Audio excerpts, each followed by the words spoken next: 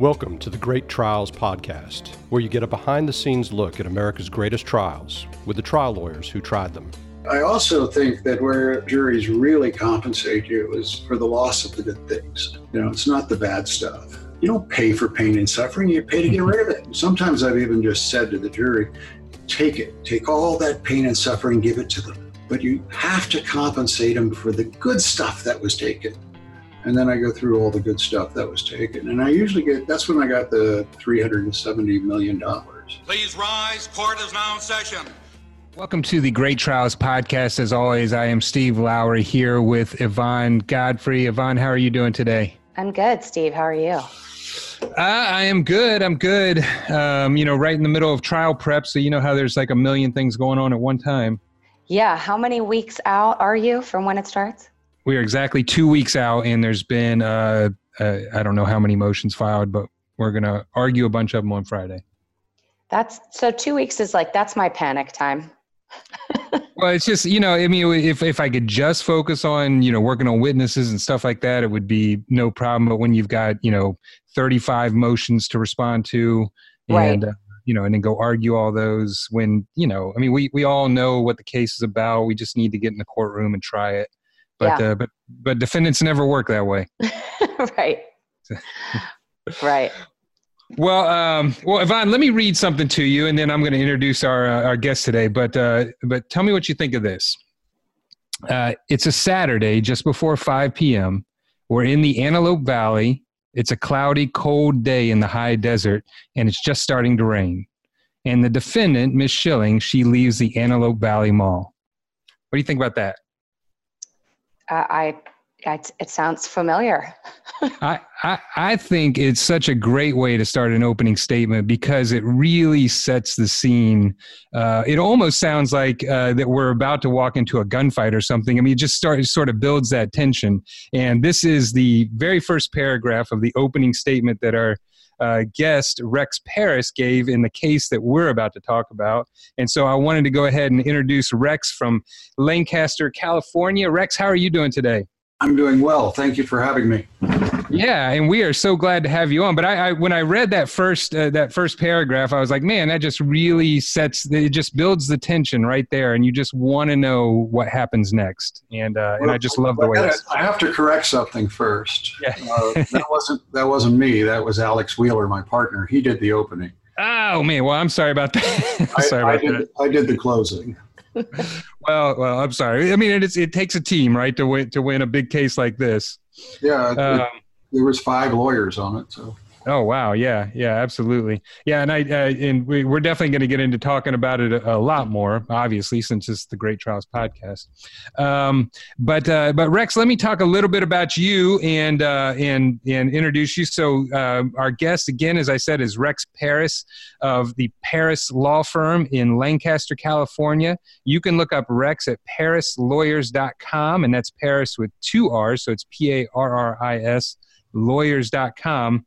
And Rex, you have gotten some not only really just great honors. First of all, I should say that your firm has successfully gotten through either verdicts or settlements over $1.4 billion, including the largest verdict in 2009 in the U.S., which from what I saw was a $370 million defamation verdict, which that sounds like it would be a great story as well for the show on another show.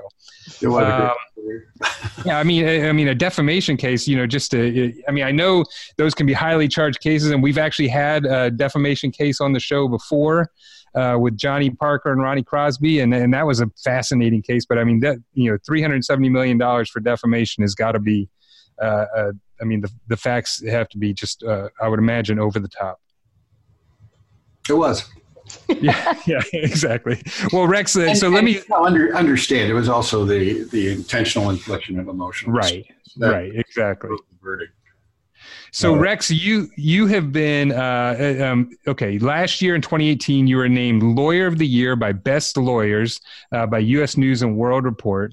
You have been, you have a number of awards, but I picked out some of the ones that I thought were the coolest. I mean, not only were you named the top attorneys by Southern California trial lawyers, but you were named Citizen of the Year by the California Highway Patrol. which is pretty cool. And then not only that, but you were the mayor of Lancaster, California. You're not still the mayor, are you? No, I'm still the mayor. You're still the mayor. So we got to call you Mr. Mayor, right? Yeah, anything you want is fine. Right. Rex has been, Mr. Mayor, I should say, has been a adjunct professor at Pepperdine University. And Rex has a high school named after him, R. Rex Parris High School in the Antelope Valley, I believe. And it just a fantastic career. And you know, I did some of the reading on you, Rex. You're sort of at the forefront of sustainable energy, green energy, and just some great causes, and doing a lot of really cool stuff with your city of Lancaster, California. Yeah, you know, last week the city was named the City of the Year by the FDA for green power, and I was named the Leader of the Year by the FDA for green power. And I'm actually really proud of those. Yeah, of course. What you get, you know, well, all right.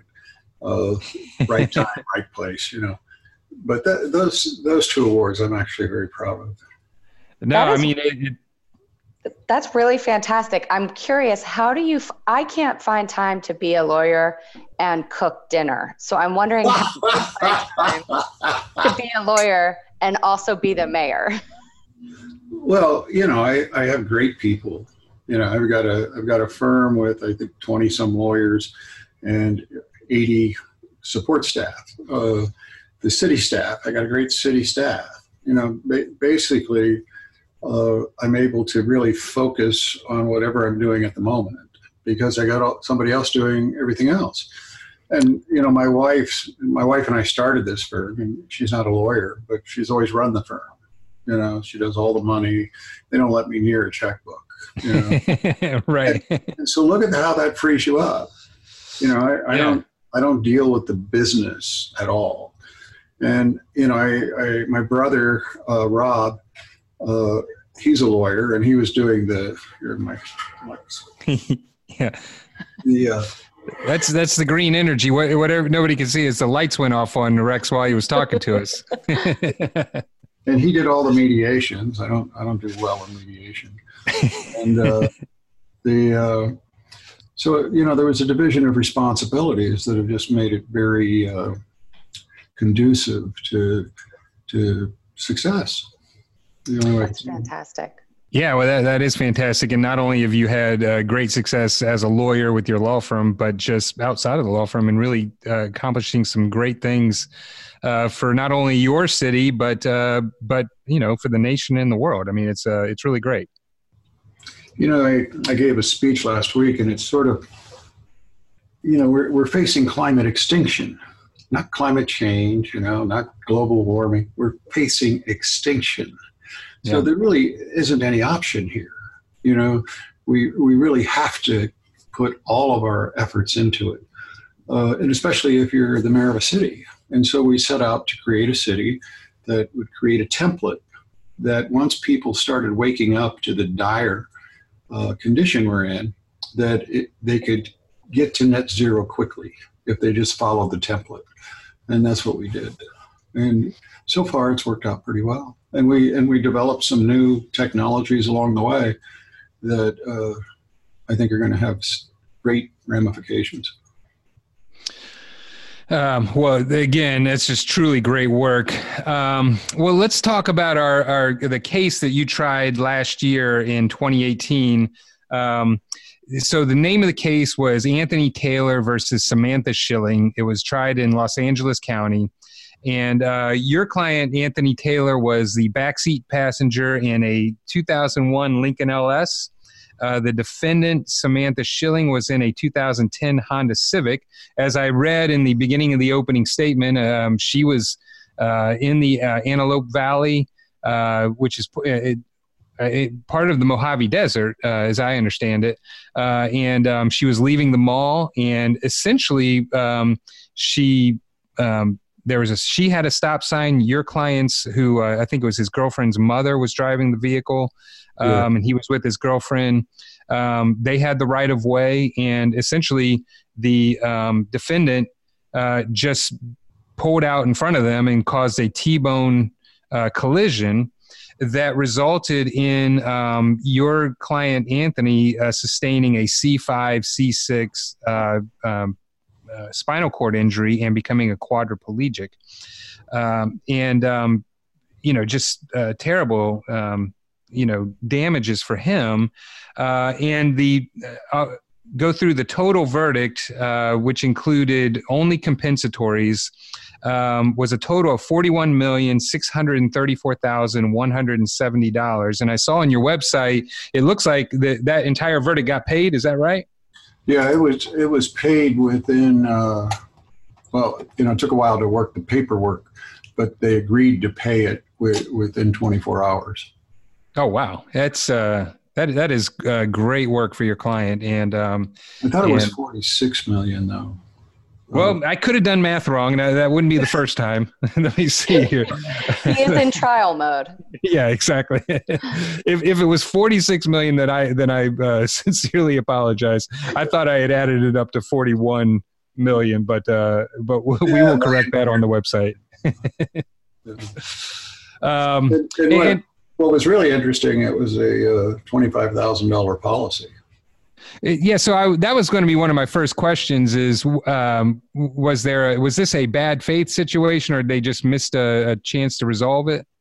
Well, what occurred was we had initially come into the case and we sent them a demand letter, and every indication was they were going to pay it. But then the mother of Anthony's mother decided she wanted to do it herself. And because one of the things we do is if they pay the policy, we don't take a fee. And right. Like they were going to pay the policy. And so she sent him a letter saying that she was in it and they send her the money. And instead, they all of a sudden decided not to pay. It was pretty horrendous, actually. So 6 months later, we came back into the case and filed it and went forward. They knew they really didn't have any defense to that part of it. Right. So, the defendant was such a nice lady too. I mean, a jury would not have taken kindly to that. Right. So, is the way that it got paid so quickly, was it because there was a punitive damages portion that was going to be starting, or was there more to come? Is that what happened? No, it was. She had a security clearance, and I pointed out to them that a judgment could affect that. Right. And it would behoove them to avoid the judgment. And right. So they did. Right. I mean, they did the right thing. Yeah, well, that is fantastic work. So I should talk a little bit about the case. So this was, and we've had these on here before. This was an admitted liability case. So the defendant was not claiming that they didn't cause the accident. But then as far as what the damages were and what the value of the case was, there was quite a bit of defense on that aspect of it. And it's, as we've said before, that, when defendants admit liability, it's a tactical move because from their standpoint, they think that, by coming in there admitting liability, they can keep the damages down, keep them to a lower amount. And, and thankfully in this case, you were able to keep them from doing that. Well, I thought they should have given us more. Right. Well, and we'll talk about, it's a really tragic, heartbreaking case, really horrible injuries, and really what sounds like an absolutely horribly painful road that your client had to travel after this accident. And that was the reason why they gave $15 million for past non-economics and $15 million for future. The future was going to be much better than the last 3 years have been. Because he ends up in a nursing facility and ends up with and he had those full body braces, Right. And they didn't take care of him, and he ended up with bed sores, and that went all the way to his spine. Everybody thought he was going to die when transferred him to an acute care facility. And, he was tortured. Really, but he didn't have any feeling, so he couldn't tell anybody. But he was left to rot, quite literally. Right. It was horrendous. This episode of the Great Trials podcast is brought to you by Legal Technology Services, or LTS. Yvonne, have you ever been in the courtroom and right when you're about to make the big point to the judge or to the jury, play a video, bring up a document, and your technology has frozen or not worked? No joke, Steve. That has never happened to me because I use LTS. Yes, and LTS, Legal Technology Services, are experts at legal courtroom technology, whether you're talking about demonstrative exhibits, playing videos, doing day-in-the-life videos, or doing settlement videos, or just presenting your evidence to the jury. These are the experts. They can also help you out as far as scheduling depositions nationwide. They can take care of it, arrange for the court reporter, the videographer, arrange the location. They get what a trial involves, they get what a deposition involves, and you can use them to make your life a lot easier. They have also been voted 4 times as either the best of trial services or best hot seat technician by the Daily Report. So you should definitely call them up. And when you do, mention the Great Trials podcast. And that's Legal Technology Services. You can talk to Bob, Melanie, or anyone else on their team. They are fantastic people and fantastic at their jobs. Legal Technology Services at ltsatlanta.com. That's ltsatlanta.com. One of the things that I was at least noticing from the verdict form, and I just was going to ask if I was missing it. I don't see anything on here for past medical expenses. Is there some reason why that wouldn't be on there in California? Yeah, we waived them. You waived them. Okay. What I find is that when you go after past medical, you now have a comparative number they can use. How do I ask for a $20 million life care plan when the bulk of the procedures have already been done, and it was so much less? It has an anchoring effect that pulls the verdict down. The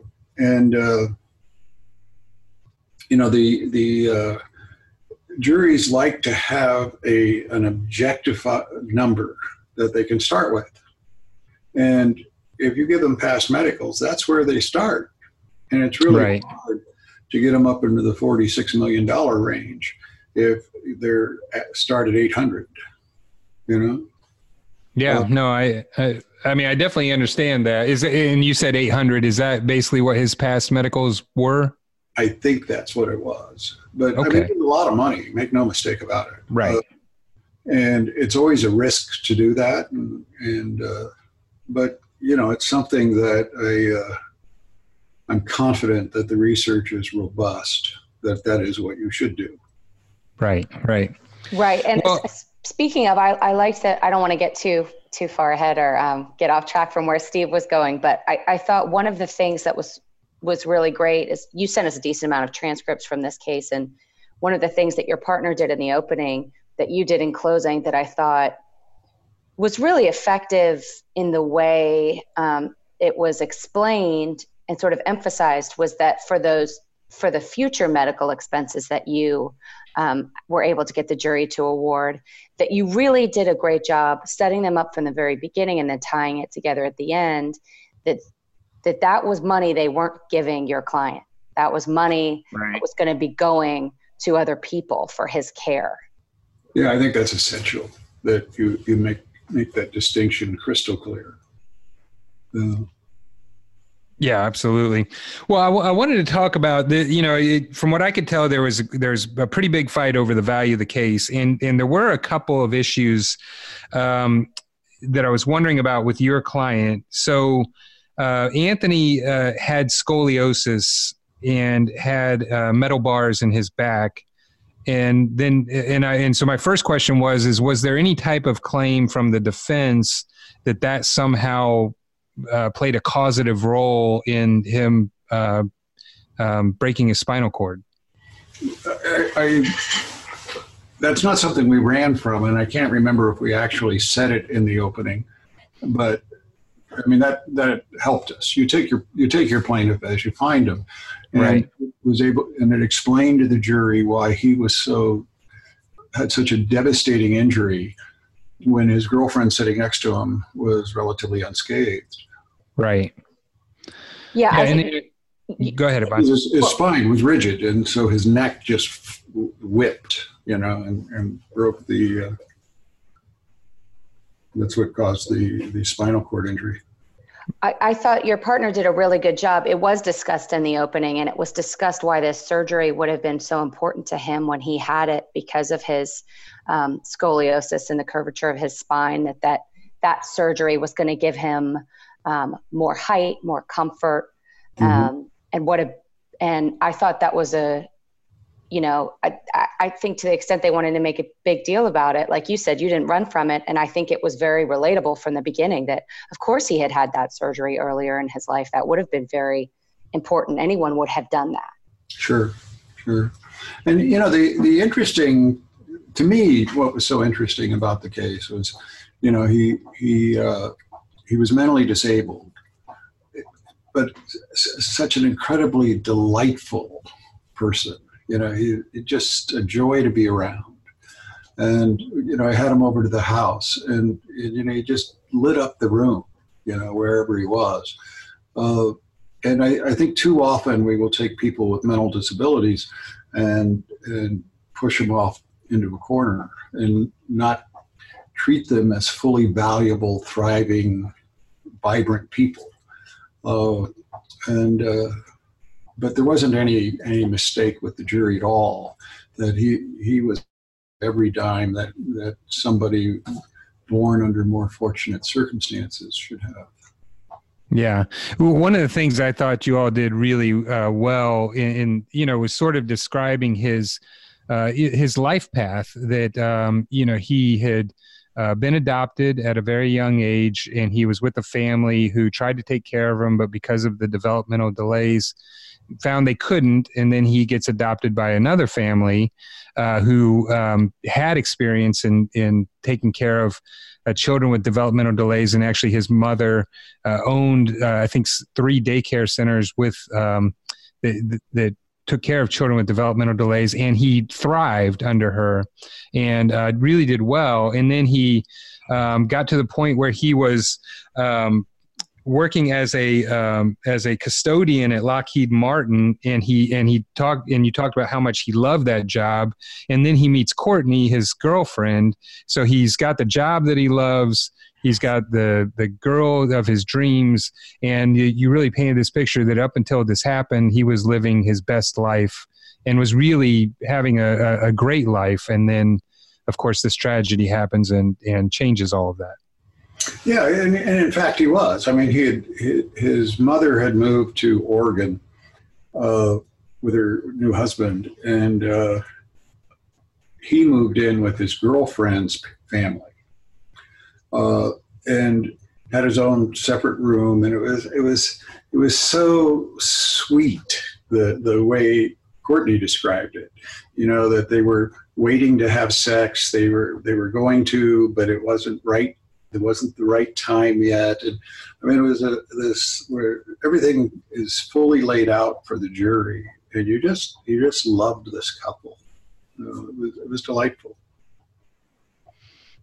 Yeah, it really did paint just such a sweet picture of them, and then really brought home, what this, event, what this, meant to him, and how much this had really just changed his life. And so that when the jury was asked to do something about it, they did something in a significant way. It was interesting that the jury was probably the most conservative jury I'd ever seen in that venue. Normally you get a much more progressive jury in downtown LA, but when we were done picking the jury, I'm thinking, this is a jury from hell. But when you have a conservative jury, what you do is you focus on the rules that are violated, and that's what we did. We just kept going back to the rules. What are the rules? then you want them to follow the rules when you give them the jury instructions, and they did. I'm interested. I didn't see it in here. I saw that one of the first people you put on the stand was the defendant, and I'm just wondering how she did on the stand and how the cross-examination of her went. Well, we were so limited in what we were allowed to ask her, because they admitted liability. I didn't want her on at all, but I didn't win that one. And but she held up well, because I was so limited in what I could ask her. She was limping. She has a limp, but it was from a previous condition. Had nothing to do with the crash, although she was hurt in the crash, but it was a previous condition, and I wasn't able to develop that. And I thought that was, and then they tried to run with it in the closing, but I think we successfully shoved it where it belonged. But she was a nice lady, but at the same time, it was her fault. It wasn't any denying it. And, there's a big issue as to why the cell phone records showed a text so close to the time of the crash, Right. that I wasn't allowed to go into. Right. Which was a fight. But it kind of, it brings up a caution we should all be aware of. Let's assume, and I'm not saying we were able to prove it because she denied it, but let's assume she was texting at the stop sign, that she stopped. And then she proceeded into the intersection after she was done texting. What people don't seem to recognize, my own wife doesn't recognize it because she'll pull out the phone and text at the stop sign, is that you've now altered your focus. You're now no longer focused on the traffic, and we have a limited bandwidth. And the principles of scarcity come into play. And when you go to that cell phone, even when you put it down and then look back up, you were still with the cell phone. You haven't reoriented. And so what she did, assuming that's what occurred, and I can't say that for certain it did, she puts it down and then pulls out into the street because she's distracted still. It's the whole science behind we can't multitask. And it takes a period of time to get back to where you were when you go off whatever you're doing. And, this was just I suspect that this was just a tragic example of that. So, I was wondering about that because, here in Georgia, we passed the law that you can't even touch your cell phone while driving now. And I'm wondering what California's law is on that. And but you said you weren't able to get into that at trial because she admitted liability. Well, you certainly, because they admitted liability, but you certainly can't text. But unfortunately, you're allowed to talk on the cell phone if you use the speaker. And but even though the science is robust, it makes no difference whether you're holding the phone or not holding the phone. It is the distraction and the mental resources, the cognitive resources that you're taking away that makes you no longer capable of responding to an emergent situation. Certainly you can drive that way, but if something happens, there's going to be a delayed response. And that's why it shouldn't be done. We used to make our kids put their phone in the trunk when we had that kind of control. Now, they're adults. Do whatever they want. Well, it's interesting, because I was just noticing in some of the newer cars, they've got this technology where basically it syncs your phone with the screen in the car. So your screen is showing your phone. So while you're technically not touching your phone, you certainly can still be distracted by it because everything on your phone is now coming up on a screen in the car. Actually, you have a greater distraction because now you see the number, you see, who the person is that's calling. Yeah, I agree. It always astonishes me how reluctant we are to pay attention to robust science if it has any impact on our behavior. If it's going to impact our behavior, we ignore it. Right. Well, and I think it's so easy, and and maybe clearly much easier for people to accept when they hear a story like this, is somehow to distance themselves from it, and not think about it happening to them. I mean, one of the circumstances about this wreck that I found really sort of, especially since I knew the injuries first, was that, the driver, your client's girlfriend's mom, she was going under the speed limit because it was rainy. She was only going, about 40 miles an hour. Right. So, I mean, this is the kind of circumstance that even if you're staying away from highways or busy areas, I mean, this is a situation that can happen to anyone, including, many of us could be that driver at the stop sign who's just slightly distracted, who thinks it's a 4-way stop instead of a situation where they have to yield. And obviously such, really tragic, scary results that you'd think we'd all think about it a little more, how easily that could be one of us. Yeah. But I totally get it. I mean, it's not like I don't ever not use the phone. Right. Right. Yeah, exactly. But yeah, I mean, it's definitely something people should be aware of. And it's, I think like you were saying, Rex, that the science shows it. I mean, even if you're, eating a snack in the car or even listening to the radio can be a distraction to some extent. So, I mean, there are all kinds of distractions when you're driving in your car. And I think the biggest lesson is if you have children, when they start to drive, you need very clear rules. Like my wife would go out and check the car, and if the radio was on, they lost the car for a week. Until you become unconsciously competent at something, you can't afford any cognitive resources being taken away. Right. Yeah. Well, I want to talk a bit about how you built the damages in this case, because what I noticed about it was that it seemed like the big fight here was over, what the life care plan, what the value of the life care plan, and it looked like the defendants had their own life care planner, and then they got in their own doctor to talk about the care, and I think at one point in the opening, there was mention of a doctor that said, or the defense doctor that said that he didn't need his tracheostomy anymore. And then when you all were asking the treating physician, what do you think about this idea that he doesn't need his tracheostomy before? And he said, well, I think you're gambling with his life. If you do that, you're taking a huge risk. So talk a little bit about the fight on where it came down to on the damages and how you were able to overcome that.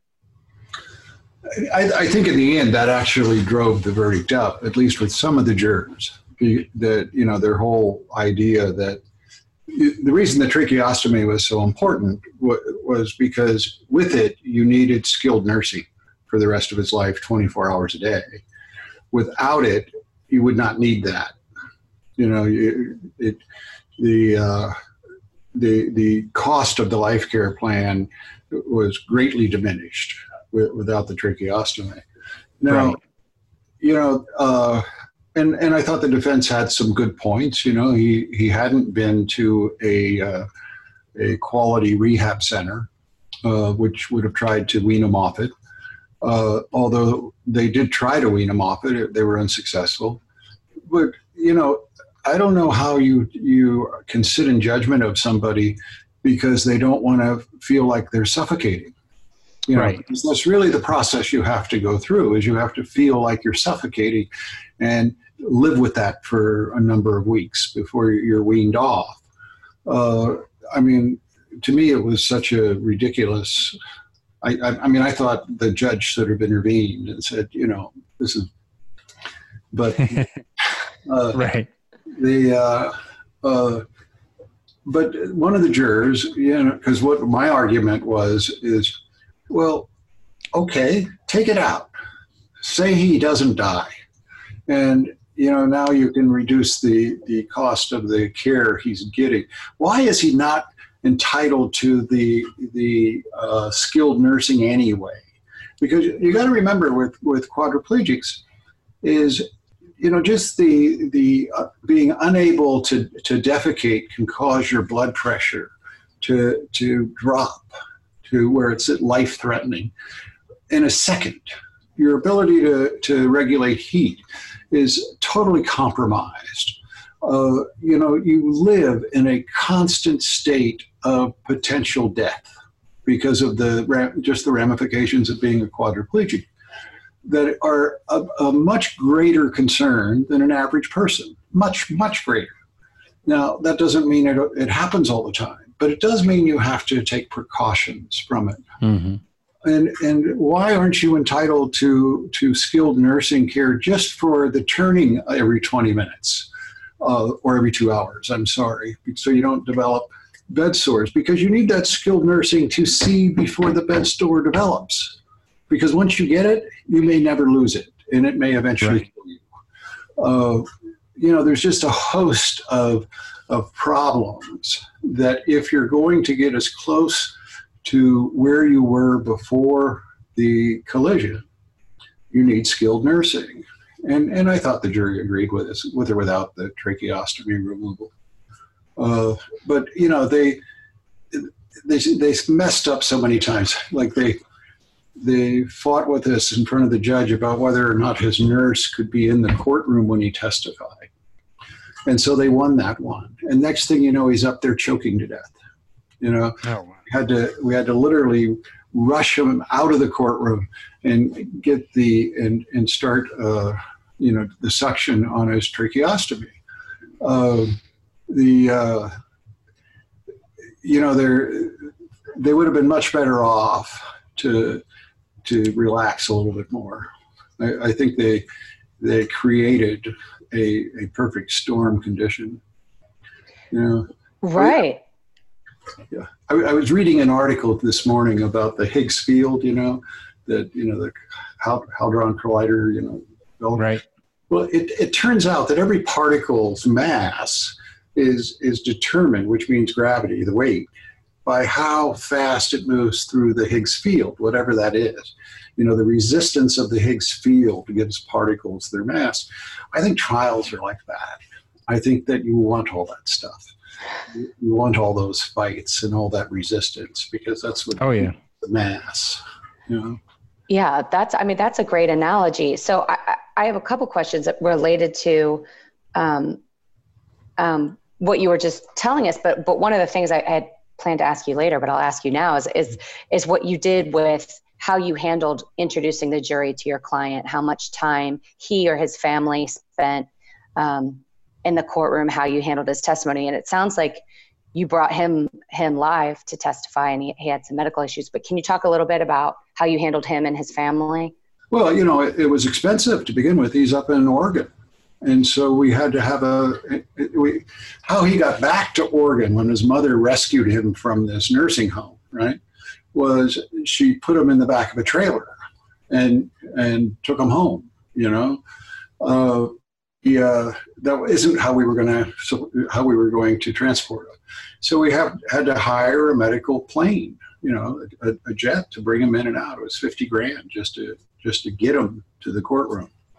And then you have he was in a hotel 3 blocks away, and, you need a suite because you need the nurse right next to him all the time, and you have to pay for the nurse to be there. And, it's really expensive handling a quadriplegic case.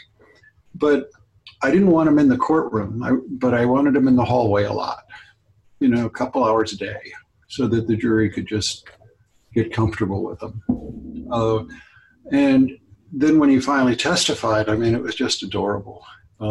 As I'm wheeling him out, past the jury, I said, "Say goodbye, Anthony."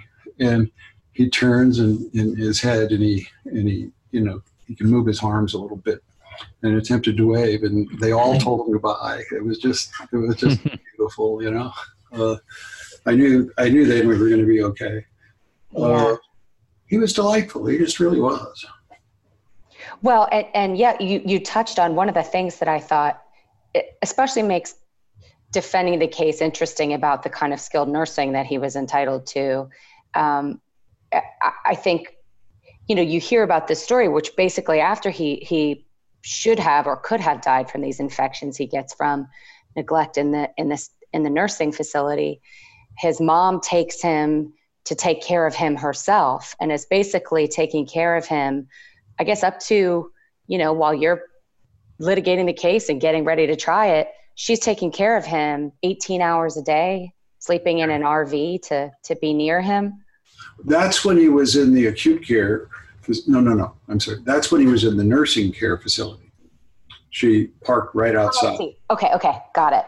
Then when because they, she didn't realize they weren't taking that brace off and looking underneath it, and it wasn't until the smell got so bad that she insisted they do that they didn't realize how bad it was. But yeah, she was totally devoted to him.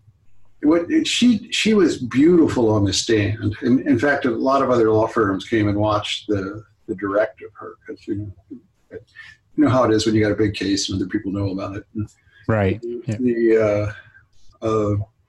And one of them, from Brian Panish's office, he tells me, that woman's a saint. After she testified. and indeed, she appeared to be that way. But we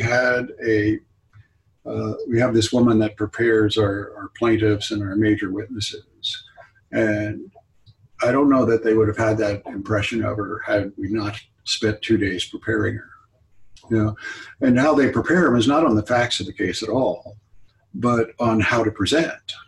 How not to change your appearance once they start to cross. It's very important that your body posture stay the same, your voice tone stays the same, and that you try to answer their questions with as much effort as you tried to answer your lawyer's questions. And, things like that take practice, because, it's extremely threatening first time you're up there.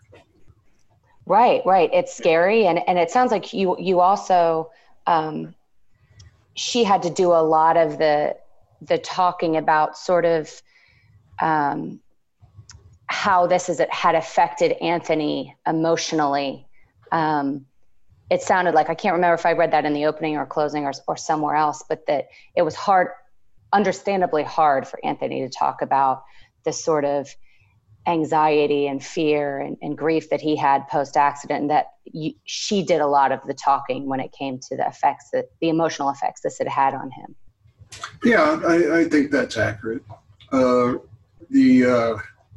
Anthony had disabilities, but he was a typical 22-year-old, young man with 22-year-old hopes and dreams and all of that, like when my partner Alex, when he went up to Oregon, he took him to dinner, and he wouldn't go the first time because the catheter sac bag, you could see it underneath the wheelchair, and it embarrassed him so much. Yeah. And then when he got the new wheelchair where you could conceal it, then he would go. There's so many moments of humiliation when you become totally dependent for your very existence on others, that, I'm in my 60s, I could care less, but, when I was in my 20s, that was not the case. Yeah. Oh gosh. Yeah. You're in your 20s, you're up in your head about like everything, stuff that doesn't matter, let alone stuff like this. Right. Yeah, exactly. It does bring up, now that you were talking about the humiliation and the emotional distress that he went through, I was noticing on your verdict form that those terms are actually on the verdict form in the description of non-economic damages. And I'm just wondering, in California, is that normal to have non-economic damages laid out on the verdict form like that, or is that something you all asked for? There's about 6 things on the actual verdict form, but then, in the brackets, it says, and others. If you put evidence on for them, you can list them. Now, okay. Now, the issue I always have with that, and I'm still trying to figure it out, what's best to do, is I suspect that we have too many things on it, and as a result, they just lump it together. What we do is we prepare a matrix, and we point out that the law says you must compensate them for these things. And that's what it says. It doesn't say can, it says must compensate them. And what we try to get them to do is build their own matrix, for the future and for the past for each of those items. That's why we put so many on them. But I also think that where juries really compensate you is for the loss of the good things. It's not the bad stuff. Because there's no value. I mean, there's no cognitive metaphor to support it. Pain and suffering. You don't pay for pain and suffering. You pay to get rid of it. Right? Right. Yeah. Exactly. Right. Great point. So what I try to do is to put it all in the loss of enjoyment. Sometimes I've even just said to the jury, take all that pain and suffering, give it to them. Just give it to them. Give them a discount, right? But you have to compensate them for the good stuff that was taken. And then I go through all the good stuff that was taken. And I usually that's when I got the $370 million. It was doing it that way. Right. And when you focus on the good stuff that's taken and what should be compensated for, most cases become large cases. If there's any chronic pain condition continuing, they become large cases. It's rare that if we can show the chronic pain is still ongoing and will be continuing ongoing, that we don't get at least 7 figures for any type of injury, whether there's a surgery or not. Right. Yeah. But that's because of the good stuff that was taken. Right. All the stuff you can't do when you're in pain. Yvonne, what does every successful law firm need? Really great lawyers like me. That is exactly right. Really great lawyers like Yvonne. They also need cases, right? Right. And what's the way we get cases?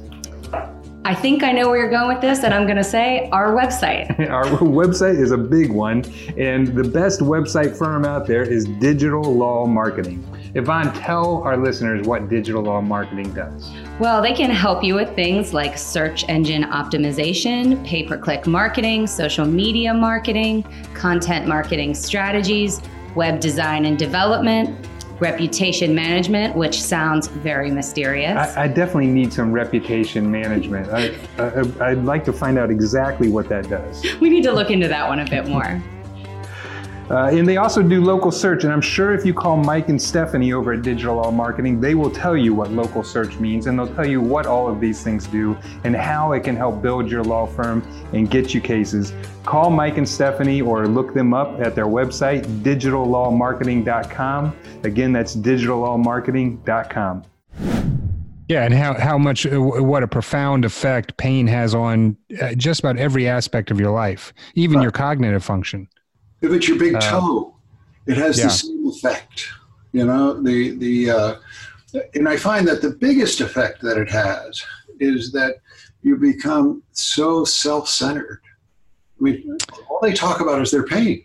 All they talk about is themselves. And they don't have the cognitive resources to focus on others, not even their own families. The times that I'm in heaven are when I'm totally focused on somebody else. Right. Rarely do I enjoy anything when the focus is on me. Yeah. And I think when you successfully convey that loss to the jury, and then one of the things I'll use is a picture of a person in prison, in the closing, because you've now become imprisoned. You're at home. You don't have any friends. They've slowly just evaporated, all because you've become so involved in yourself, and there's little hope, little you can do about that. Well, and then it starts to build on itself, because then that builds you up, starts giving you depression, and then depression builds on the pain, and it sort of starts piling on top of each other. And what is we absolutely life without laughter? Right. And I don't want you to pay for the depression. I want you to pay for the life without laughter. Yeah. And that's different, because everybody's been depressed to one degree or another. And I think we tend to trivialize it because of that. But all of us got back to the laughter. It's when you don't, that life becomes so unbearable. Well, yeah, and you know that the best times in your life is when you're sitting around with family and laughing, or sitting around with friends and laughing. And if you take that away, I mean, you take away a huge part of life. Yeah. You mentioned earlier on that the jury that you saw in this case was a lot more conservative than you were expecting, and I'm just wondering, first going, to whether or not you focus grouped the case, and then were you looking for a certain type of juror? How did you go about jury selection in this case? Well, we do a focus group over the internet. We have a company that does it for us to identify the issues, and in an attempt also to get a general idea of the demographic we want, but mostly just to focus the issues. Where are they getting hung up? What are they celebrating? Things of that nature. Then we do an actual live focus group about a week before the trial, and we present pieces of the case that we want, and primarily that's so we can practice. You want to know the truth. We do get some valuable feedback from it. But it's very, very hard to pick a jury demographically because the research doesn't support it. It just doesn't support it. There's a few broad characterizations that seem to still apply, like what research we've done with facial expression analysis and doing regressions after they give a decision. Hispanic women have trouble getting over into the 8-figure region, and I'm not sure why, but that seems to be consistent. But other than that, I don't see a racial breakdown. Now, I do see an age breakdown according to what you focus on. Generation X and below, you focus on the impact on the family that this has had, and verdicts will drive up. That's pretty robust by now. People my age, that you want to tug at the heartstrings, the blood and guts part of the case is more important than the family impact. But with conservatives, it will come down to rules. Did they break the rules? And what do the rules say you need to do about it? And I just kept going back to that. The rules say you'll do this. And, they tried this stunt in closing. She's already, you saw her with her cane. She's already been punished. Yeah. I forget how they worded it.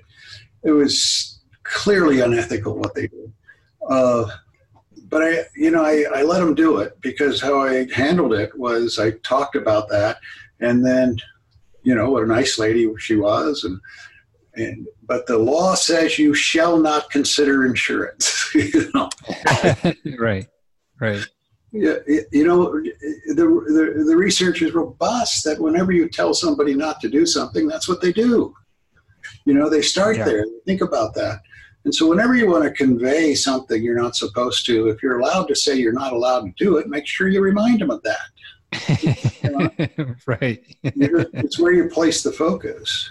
Yeah, absolutely. Yeah, I was thinking about it when you were, again, from the themes that you were developing in the case, I thought they, would play very well with a more conservative jury, which was you were developing the themes of responsibility and accountability. Right. And that was this case was about. And I thought that was a really good use of a theme for the case, especially when you're talking to a jury that is more conservative. That's what they hold. What are the important things? They had one really good witness. They had the doctor who was the physiatrist who was in a wheelchair. Dr. Kim, who was delightful. I mean, I just fell in love with her. But in the end, she helped us a lot, because their whole thing was he's going to die 16 years earlier. They were trying to cut the life care plan that way. And so I just said, if this was your patient, he wouldn't be dying 16 years early, would he? And she just flared, and she goes, if he was my patient, no. And the end of that story is he is now her patient. Really? Is that right? She flies up every so often and reviews his care and what's going on with him. Wow. And what was that? Wasn't she connected to either your expert or one of his other treaters somehow? Well, yeah, that was the problem. She was connected to the treater, and when he heard that she was saying, because she was his professor, and when he heard she was saying he could go off the trach, all of a sudden he thought he could go off the trach. Oh, okay, got it. Oh, yeah. But I always thought that was a ridiculous argument. Nobody likes to have anything shoved down their throat to suck out the fluids, but you got to have something to fight about, because you need Higgs field. So okay, yeah. Well, and I always wonder about that. Whenever they bring in these, folks that talk about diminished life expectancy, I've never really seen where I thought it was used effectively by the defense with the jury. And I'm wondering what your experience is on that. I've never seen it used effectively. But, life care plots can get really high, so I can see the temptation. But, right. The argument to it is, okay, what if they're right? You mean 1 year of life is not worth this amount of money? Because that's what they took. They killed him. What they're saying to you, give us a discount because we killed him. Yes. Yeah. We get pretty brutal in the closing, but the trick is not to do it with an angry voice. I think I even brought up to the jury is the last thing I want is an angry jury. Right. Right. Because in the face of anger, justice evaporates. But the real reason is the studies indicate if you're angry, you would conserve resources, and you give less money. Wow. Well, and it sounded like you could, I thought that was in the closing, that was one of the many sort of, I noticed your emphasis on the rules, your emphasis on you didn't want them angry, and if they got angry to take a break and then kind of come back. And what other sorts of things did you do to sort of, we talked about how you didn't introduce the past damages because the past medical expenses, because you didn't want that to serve as an anchor, to anchor things too low. What other sort of strategies and techniques did you do to sort of get them more in the ballpark of where they needed to be? Well, we always start out talking about just how much we're going to be asking for, and why that, there's all kinds of motions in limine preventing us from doing that. But from the beginning, I want that jury to understand that I'm asking for an hellacious amount of money, because I need them chewing on it early. What we find is if we pop it in the closing, and that's the first time they hear it, what we will see emotionally with the facial expression analysis is fear and anger. That both of those emotions are not good for us. So we tell them about it very early, what it's going to be. And then, I just try to keep it very simple math. This is how many years, how much for this specific thing that was taken a year, and then just add it up. It always comes to a huge amount of money, because it should be a huge amount of money. I mean, let's not make any mistake about that. We're not asking for something he shouldn't get, Right. As long as we have this system of justice, if this is the rules we have, then he's entitled to a great deal, Yeah. But, you really want the jury to get that what they're doing is very significant. And there's a few other things you want to talk about. I don't talk about how much time we're taking from them. They're not even getting paid for it. And you know how lawyers will talk about that crap? What I talk about is you're going to be investing a huge amount of time into this case. So let's do it right, you know? But yeah. I use the metaphor investment. What does investment lead to? This is their investment, you know? You know, and it's also something they want to be proud of at the end. I only know of one way to do that, and that's to make sure they're fully compensated. Recently, since the Taylor case, we've changed the approach a little bit. Is I tell them very early, this is not about making him whole, because they'll always in voir dire, somehow that'll always come up about making him whole. And I go, we are not asking you to make him whole because you can't, right? No one can. This is about compensating him for what was taken, you know? It seemed to be very effective for us. I'm like, Steve and I are both silent, I think, because we're both like writing. I'm actually taking a couple of notes because I like the you know, you can't make him whole. I like that, you know, how you give that to the jury. So yeah, so I was taking notes. That was what you caught me doing. We both were. I've got like a page full here. There, I'm like, don't forget this. I'm flattered. It's really great. Well, and it sounded like there were two sort of, I just noticed from your closing, because I feel like this is always effective when you can do it. It sounds like when you gave your closing, two things that had happened was that I guess Stephen Hawking had recently passed away, and was kind of an illustration of pointing to somebody as far as life expectancy. But there was also was it a Da Vinci painting that was found, or? Yeah. I just drew a blank. I know the name of it. I don't. Salvator Mundi is the name of the painting, and it's a picture of Christ holding a globe, you know. Is that the one that was found in somebody's attic? I think I remember reading about that. It's always the proverbial attic, but that's where they store things in Europe. I used to use Van Gogh's Physician that was actually found in an attic.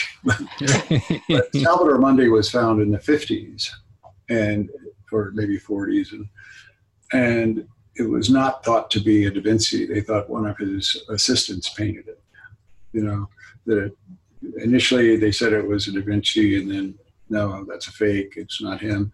And then it was discovered it truly was him. But when it was his assistant that sold it, that painted it, it sold for $200 and some or $2,000 and some, something like that.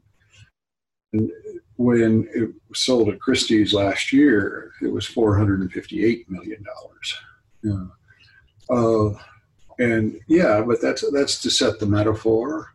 But it also goes like this. It's when they thought it was a fake, it was worth nothing. It was valueless, right? But when they discovered it was real, then it was worth this, right? And isn't that this case? You can't use it in the quadriplegic case, but in most cases, isn't that this case? Where they're telling you it is a fake, that they are faking, they're exaggerating, that it's not nearly as bad as they say. And if that is accurate, this case is worth very little. But when you decide it is not, and that they are not faking, and that they are being totally truthful with you, just like their doctor said, you don't even have to finish it. But I'll always do this. No, I'm not asking you for $450 million. I'm anchoring with that at that point. That's why I'm doing it. Right. Anchoring it. But, the defense gets all upset about anchoring. Anchoring lasts for about 20 minutes. That's how long that lasts. Yeah. But what I'm really wanting is the more of what do you compare this to? You know, it's unique. It has great value. And yes, it's priceless. Because I talk about priceless in jury selection. It's priceless. But that doesn't mean you can't set a value. You know? Right. And with the right jury, I think it's limitless. Yeah. And I think it's a valid way to do it. You know, it's, but you know, we only think all abstract thought is metaphoric. So pick your metaphors. Be very careful with it. Yeah. Right. Yeah, absolutely. Well, this has been just a great interview and really a great lesson on how to build damages in a case. And you all certainly did that in the case of Taylor versus Schilling. Rex, is there anything else that you want to tell our listeners about, you know, how you tried the case, or, you know, what happened in the case that we haven't talked about yet, before we let you go? Because you've been very generous with your time. Sure. You know, one of the things that occurred in the case is it was a fight every day. You know, the one of the defense lawyers was constantly trying to pick a fight with me, and you can't have that happen, because the jury will mirror it. You know, we don't like people when we're angry. We don't like it. We don't like the way we feel, and we don't like the person who made us feel that way, right? So I can't allow that to happen. It'll bleed over into the jury. It got to the point I had, you know, I'm the mayor of a city, so I had a deputy sit in the courtroom. You know? Just stay away from me. Right. It wasn't because I was physically afraid of him. It was because I didn't want to engage in the arguments. Yeah. Because it took so much away from the jury, you know. And the other thing I did differently in this case that I've learned to do is, in the break, go out with the jury. Stand, you know, not so that you're eavesdropping, but there's the thing called the familiarity bias. You want them looking at you as part of their group. And that is a visual representation that is made, not a verbal one, right? And I used to stay so far away from them, but not anymore. We're right out there with them, you know, and we keep it that way. And about 3 weeks into the trial, the other side tried to emulate that, but we had already established the spaces. You know? Right, yeah. Wow, that's really interesting, and I really like the idea of, you know, I've always thought about not getting worked up or not getting angry because of the risk of, you know, making a mistake or becoming unprofessional when you're that emotional. But I really like the idea of thinking about the effect that has on the jury, that they can take that on, that affects how they're feeling and thinking. Right. And remember, we have mirror cells in our brain that mirror the emotions of the people we are looking at. That's just the way we're built. You know, judges are that way too. We do not like people who make us feel bad. Right. Let that person be you. And that includes making the jury sad. I want the witnesses to get them, you know, emoting about how bad it is. But it can't be me. Right. Yep. And that took me decades to learn. Yeah, I agree with, not only can it not be you, but I also don't like to have it be my client. You know, I never like to have my client get up there and complain or talk about how tough their life is.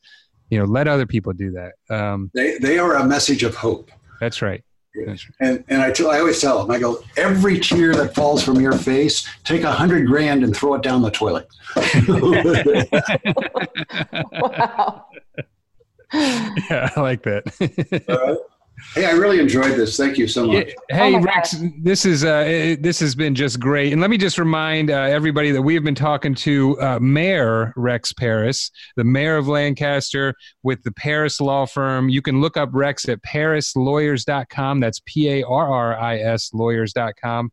And the case that we've been talking about is Taylor versus Schilling, and that was in Los Angeles County last year. I believe the verdict was $41,634,170. If I am wrong, then we will make sure we correct that. But this has been just a great interview, and thank you so much for your time, Rex. Thank you. Bye-bye. All right, bye-bye. Ladies and gentlemen of the jury, have you reached a verdict? Thank you for listening to the Great Trials Podcast. You can visit us online at greattrialspodcast.com. We realize in the show that sometimes we use terminology that not everybody would be familiar with, or that we haven't always explained every part of the jury trial process. So we've done 2 special shows, one on legal terminology, and Yvonne, that's going to be hopefully not that boring. We've included a number of people in that so that we can make that more entertaining, and a show on the jury trial process. And we've also put links to those episodes on our greattrialspodcast.com, as well as a glossary of the legal terminology on the website. Yeah, so check those out. If you have a trial you would like to be featured on the Great Trials Podcast, or if you're a trial lawyer and you want to be on the show, or if you're just a person who has something that you want to say to us, please email us at info@greattrialspodcast.com. Note, if you have something mean to say, we don't have email. Right, exactly. We only need positive commentary. Yeah, we're fragile.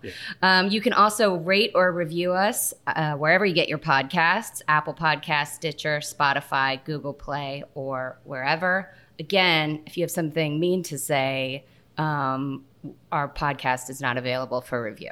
We also want to thank the people behind the scenes. One is Taras Misher, who is our podcast extraordinaire. He is from Podcast on the Go, and Allison Hirsch from Capricorn Communications. She is a magician when it comes to putting these shows together and getting them scheduled. And this has been the Great Trials Podcast, and we appreciate your time and hope you'll listen again. Thank you for listening.